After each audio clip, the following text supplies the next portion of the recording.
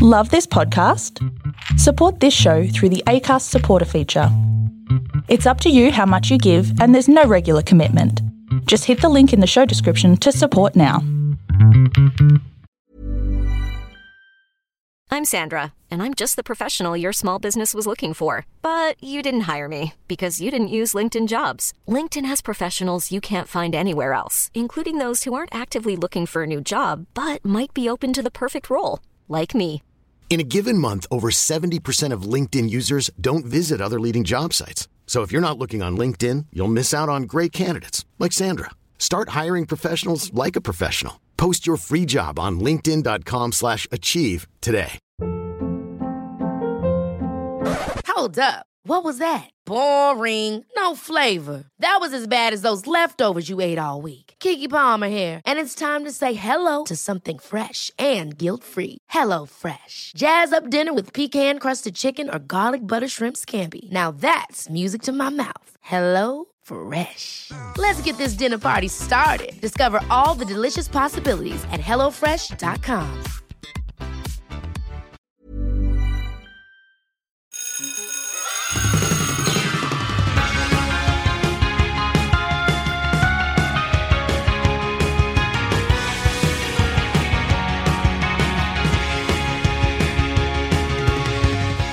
Good afternoon, school buddies. It's 4 o'clock, the tuck shop is open, so grab a Freddo and come take your seat in After School Culture Club.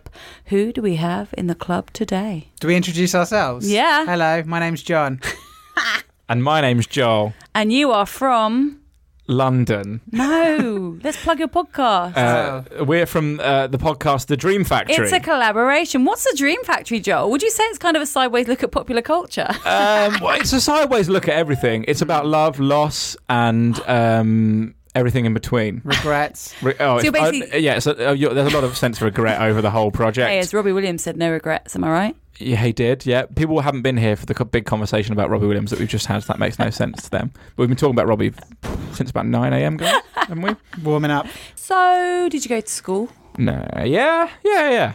What, in general, did we go to, Yeah, did we attend school? Yes, we did. Yeah, funny school anecdotes, anything? I sprayed lethal acid into one of my best mates' eyes. Whoa. So it was open evening at school. Did you ever have open evenings? Yeah. I did the show rounds. So I'd meet the parent and the kid and I'd be like, hey, do you want to see around the school? And take them around, be like, there's what we do. Language, there's what we do English. You know, that kind of vibe. And we went to the science block. My pal Ben, he'll be listening to this because he has to listen to it a lot because he's blind now.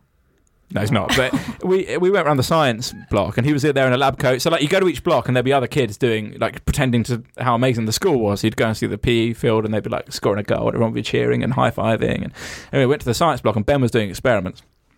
Great. In his big lab coat doing some stuff. The parents go off to look around the science lab and I just pick up this unlabelled spray thing from the side and go, Ben! Psh! And he just starts screaming, immediately screaming. And our chemistry teacher on the other side of the room ran over, grabbed Ben by the hair and put his face in those, eye wash tube sinks. Yeah. I'd never seen. You guys have probably never seen an eye wash tube used.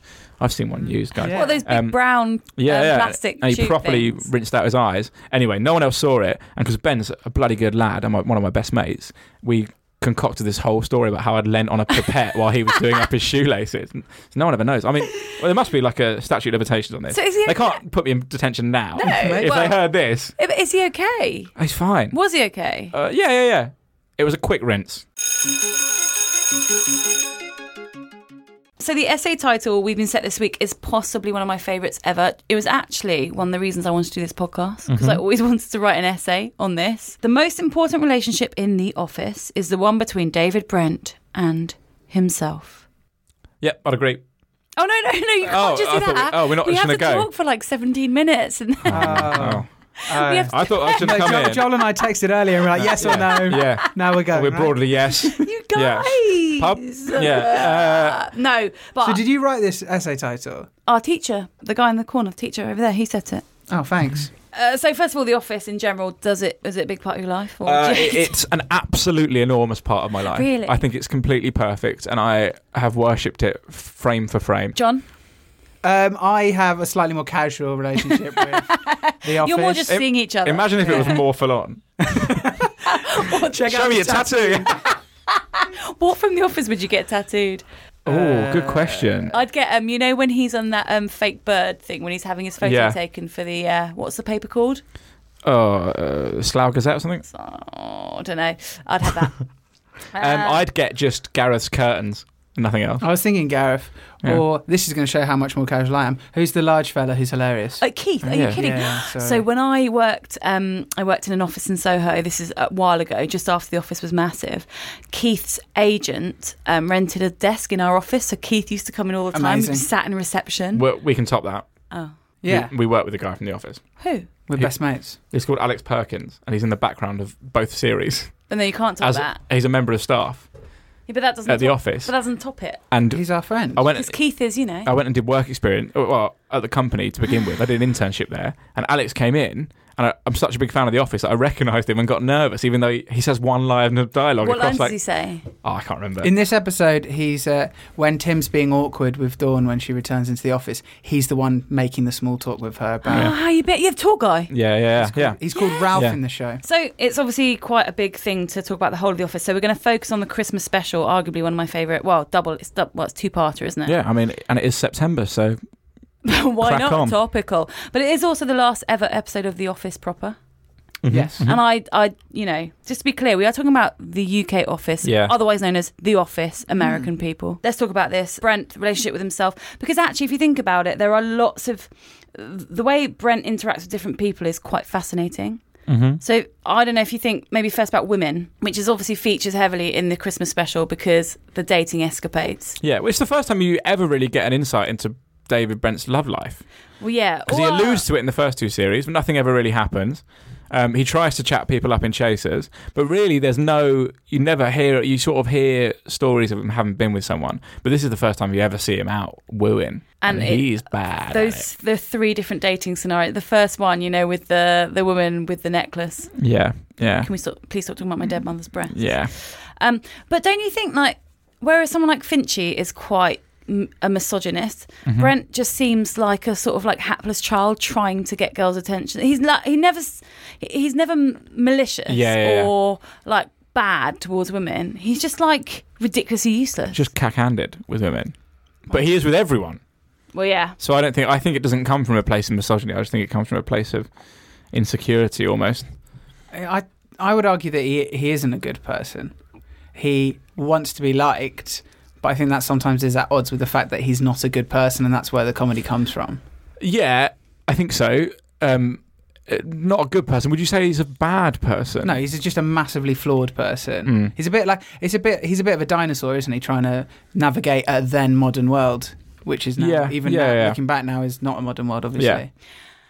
Actually, you're right, because and I think one of his other problems is that he has a very high opinion of himself. He thinks that he is someone that he's not, which is half his problem. Because actually, as we'll come on to, when he actually just stops trying to be someone else and just be himself, it's actually, he gets quite a good result. But, you know, the second date when he goes out with he's like, when she turns up, she's got the white chiffon scarf. It's like, he's so patronising to knowledge. Horrible. Yeah, really horrible. bad. Really bad. But then I think that's because he's been exposed for not knowing anything about classical music. Yeah. So he's like, here's some knowledge I do have, because it all leads back to his insecurities. I was about to say, I don't think he does have a really high opinion of himself. I think he knows who he is. Really? He's just pretending to be someone else. I think that's why especially you see it in the Christmas specials, he occupies himself with so much. Like when he says, like, I did 60 hours last week and stuff, he's basically just constantly running from himself, I think, all of the time. He also can't handle women in power, like with Jennifer, when Jennifer's... Yeah. But also Brent and men, like he's always trying to be like one of the lads. Yeah. And it's misfiring, obviously. Yeah. He doesn't have any friends. No. Like, you can't think of any instance when he either mentions or interacts with anyone outside the office. No, it's interesting in that before he's made redundant, I would say that Gareth probably is his friend and does look up to him.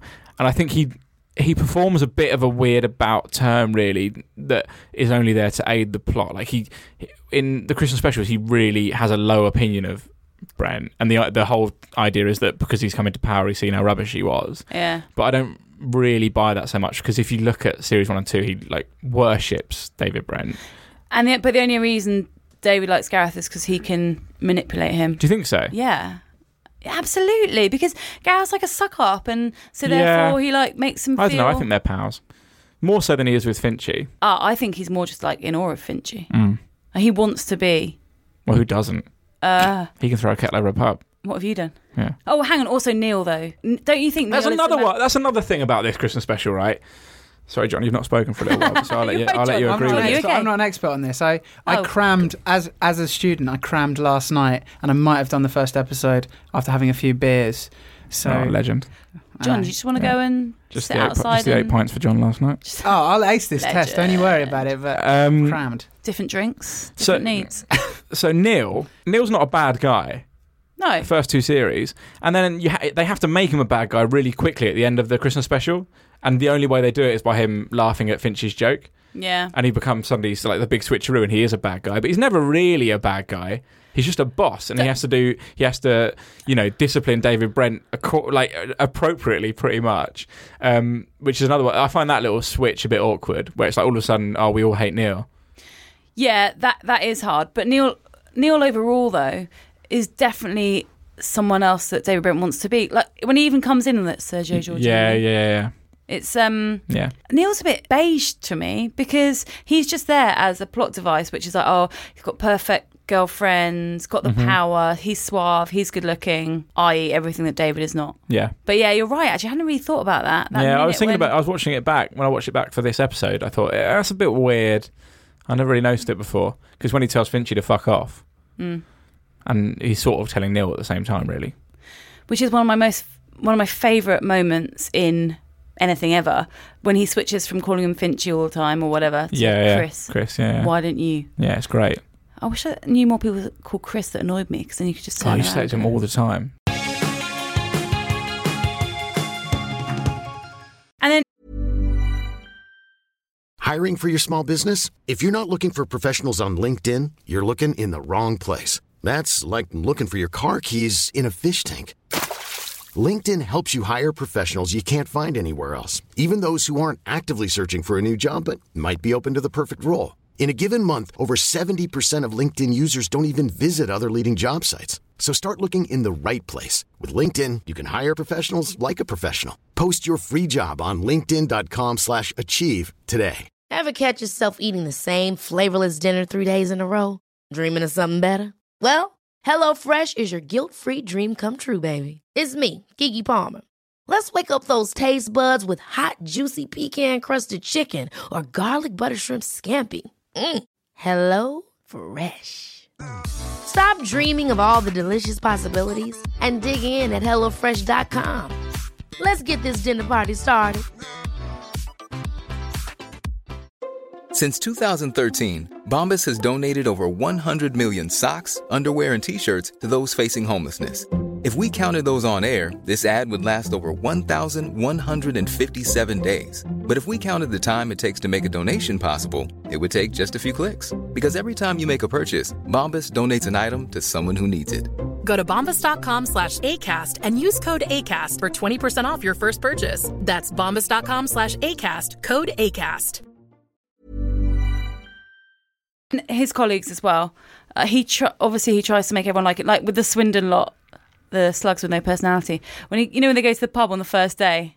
Yeah. So awkward. Yeah, dead silence. Well, everyone's been in situations like that, I think. Have you ever worked for? And I know the answer is yes. Have you ever worked for anyone that's a bit like David Brent? Oh, of course. Yeah. And that's the thing that is what I think that was the in that everyone had into this show was David Brent is a real person. Yeah, he's a totally relatable character. It's slightly exaggerated, obviously, for TV, but it's not so far out of the realms of like reality. You guys were talking about, like, I didn't realise this until this morning. It's like 2 years after the second series finishes. It's a long time after, and there is definitely like they actually reference stories don't have happy endings in the show, and then they actually do wrap everything up in the nicest way possible. Yeah. And Ricky Gervais has a little bit of a tendency to do. Yeah. It's almost like the Christmas episodes they take place in a slightly different world to the normal shows, which are more like the Extras Christmas special. Exactly, like the Extras Christmas special. So it's more like a kind of not fantasy world. It's not that extreme, but it is where everything gets tied up. The in inverted commas, like heroes get their moments, and it all kind of ties up nicely. And I don't know whether like you say, where they've tried to reposition a character to be a little bit worse than he actually is, just so that David Brent has his moment. Yeah. Maybe that's kind of like a symptom of that. But to be honest, I don't mind it. I'll allow it. Oh, no. Oh, yeah, I don't mind it. I could watch that Christmas special once a week. Really? I do watch it once a year. Oh, yeah. Not when you think, though. In June? No, I watch it at Christmas. I watched it in... Yeah. But no, just the whole... And also, I know we're not talking about Tim and Dawn, but... Because actually we should, because some people would say the greatest relationship in The Office is Tim and Dawn, because that's the sort of main love story denouement. That whole moment with Only You. Yeah. See, my favourite bit of that moment is David Brent's face. He just does a little look to camera. Do it for me. He just does a little like to camera. Like, he's really chuffed. He loves it. He's so happy for them. I wish we knew what happens to Tim and Dawn.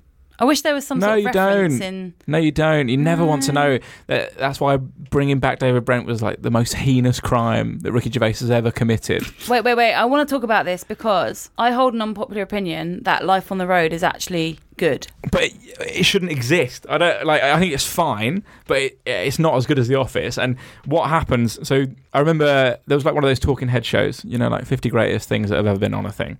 And David Baddiel was on it talking about the Christmas special of The Office.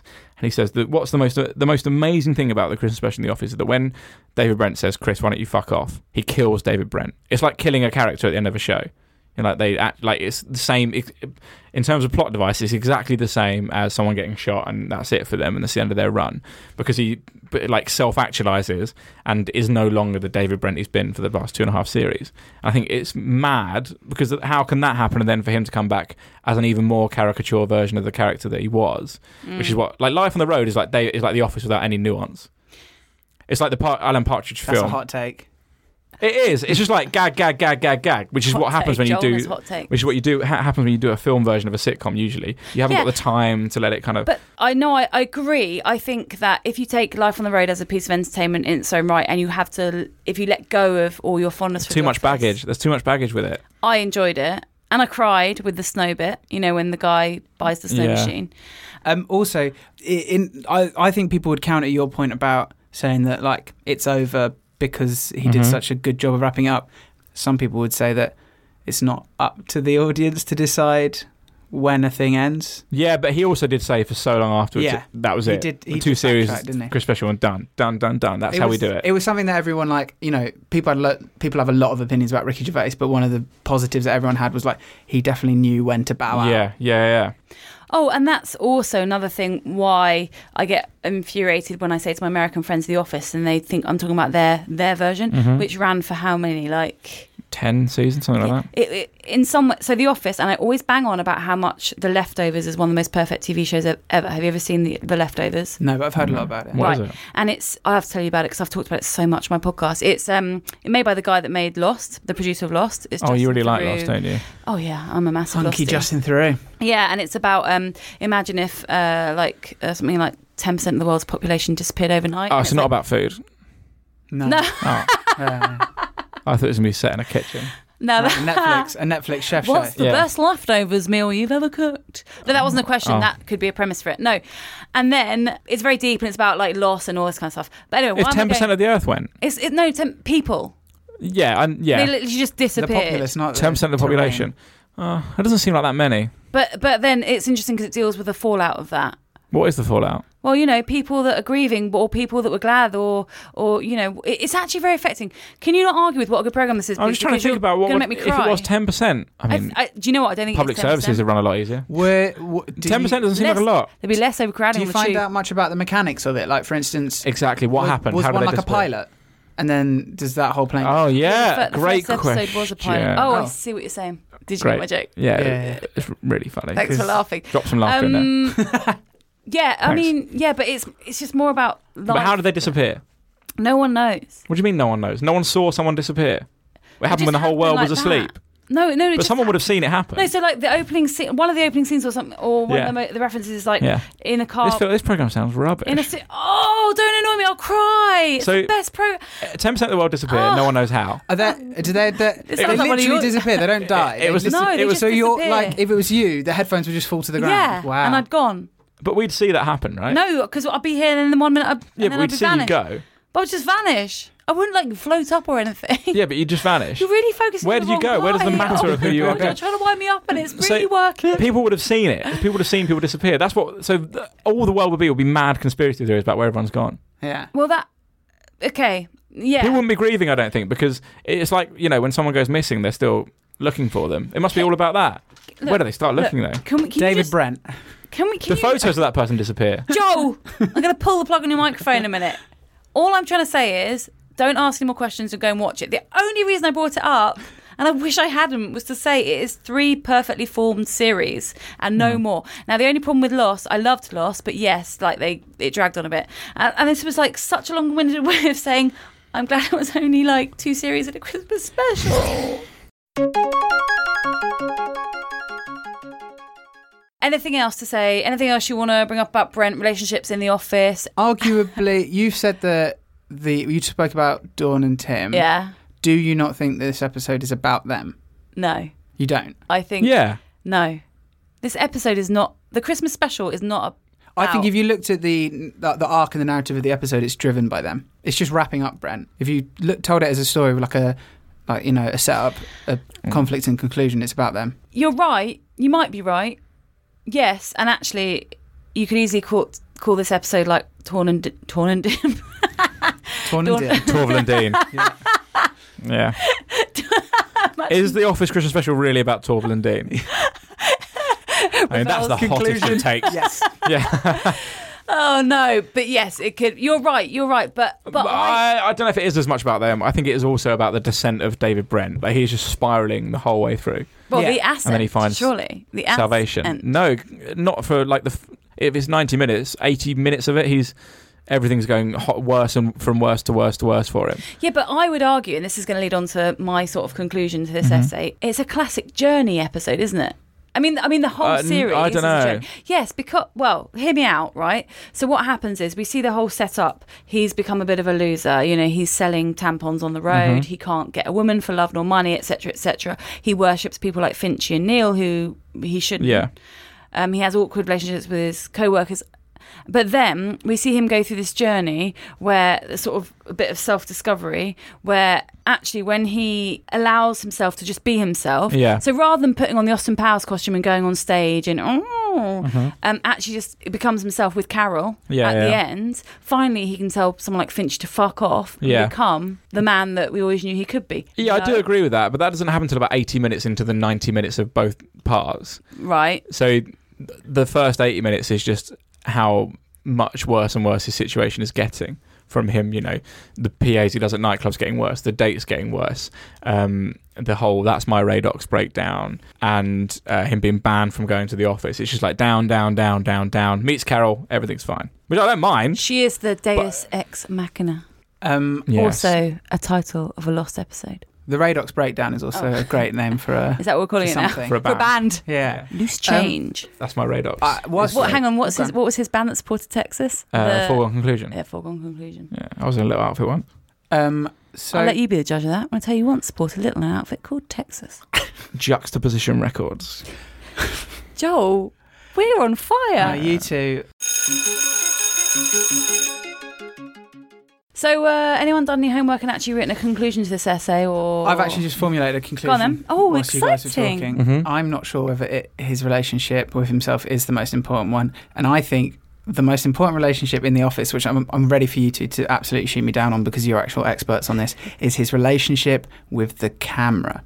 Oh. Because all a performance, so who even is the real David Brent? Exactly, and so everything most of the stuff that he does in that show is motivated by the fact that he's being filmed, the way he acts, his attempts to be popular. He's not just trying to be popular to the people in front of him, he's trying to be popular to an audience at home. And the only times where he ever redeemed himself or is himself, they purposely frame it in such a way as he doesn't think he's being watched. So I'm pretty sure that fuck off moment at the end of the episode, they purposely from quite far away, and you're supposed to be under the impression he doesn't know he's being filmed. I've had your goosebumps. I kind of want to give you a gold star and 5 house points. I can't top that. I haven't got a conclusion to match that. No, but I'm not trying to be patronising, but I genuinely thought I'd sewn this up with a brilliant conclusion, and then you've given me something to think about. I'm sorry. Thank thank you for coming in, guys. Hey, thanks for having us. Do you want to plug your podcast? Yeah, we do a great podcast. It's called Serial, and it's about the unsolved murder of Adnan it's Syed. about Rice Krispies and Frosties. Which is better? So John's dad actually wrote a pornographic book once. I am an Australian murderer. No, it's not really. It's about... I think this gag's run its course. I play a dog called Rosie. And John takes me on walks. Hang on a minute. I am an American journalist who resolves issues from the past. No, seriously. We do a podcast called The Dream Factory, and it's a lot of fun. It's comedy and movies. And if you like those two things, you'll love it. If you don't, you'll find something in there for you, in the riffs. And what happens is, John... So a listener... Well, multiple listeners will send in ideas for movies, mostly based on puns, but we have some just concept ideas, and we essentially use them as a starting point for nonsense and Joel going off on tangents about his childhood, as you experienced at the beginning of this episode. And how can people find you? Well, John lives in Arsenal. No! You can find us on all good podcasting apps and some bad ones. Do you want to name them? No, don't. Yeah. The socials? At Dream Factory Pod, probably. Yeah, search Dream Factory and you'll find us. Wow, guys, you are slick with your self-promotion. Well, thank you for coming in. Please, if you've enjoyed today's episode, leave us a review. What do you think? Is John right? Am I wrong? Tell us on Apple Podcasts. Is Joel cool? Right. Is Joel cool? I think we know the answers. You can follow us on Twitter and Instagram at ASCC Podcast. And remember, any funny lines to finish with? Oh. What's the last ever line in The Office? Do it again. Ever catch yourself eating the same flavorless dinner 3 days in a row? Dreaming of something better? Well, HelloFresh is your guilt-free dream come true, baby. It's me, Keke Palmer. Let's wake up those taste buds with hot, juicy pecan-crusted chicken or garlic butter shrimp scampi. Hello Fresh. Stop dreaming of all the delicious possibilities and dig in at HelloFresh.com. Let's get this dinner party started. Planning for your next trip? Elevate your travel style with Quince. Quince has all the jet-setting essentials you'll want for your next getaway, like European linen, premium luggage options, buttery soft Italian leather bags, and so much more. And is all priced at 50 to 80% less than similar brands. Plus, Quince only works with factories that use safe and ethical manufacturing practices. Pack your bags with high-quality essentials you'll be wearing for vacations to come with Quince. Go to quince.com/pack for free shipping and 365-day returns.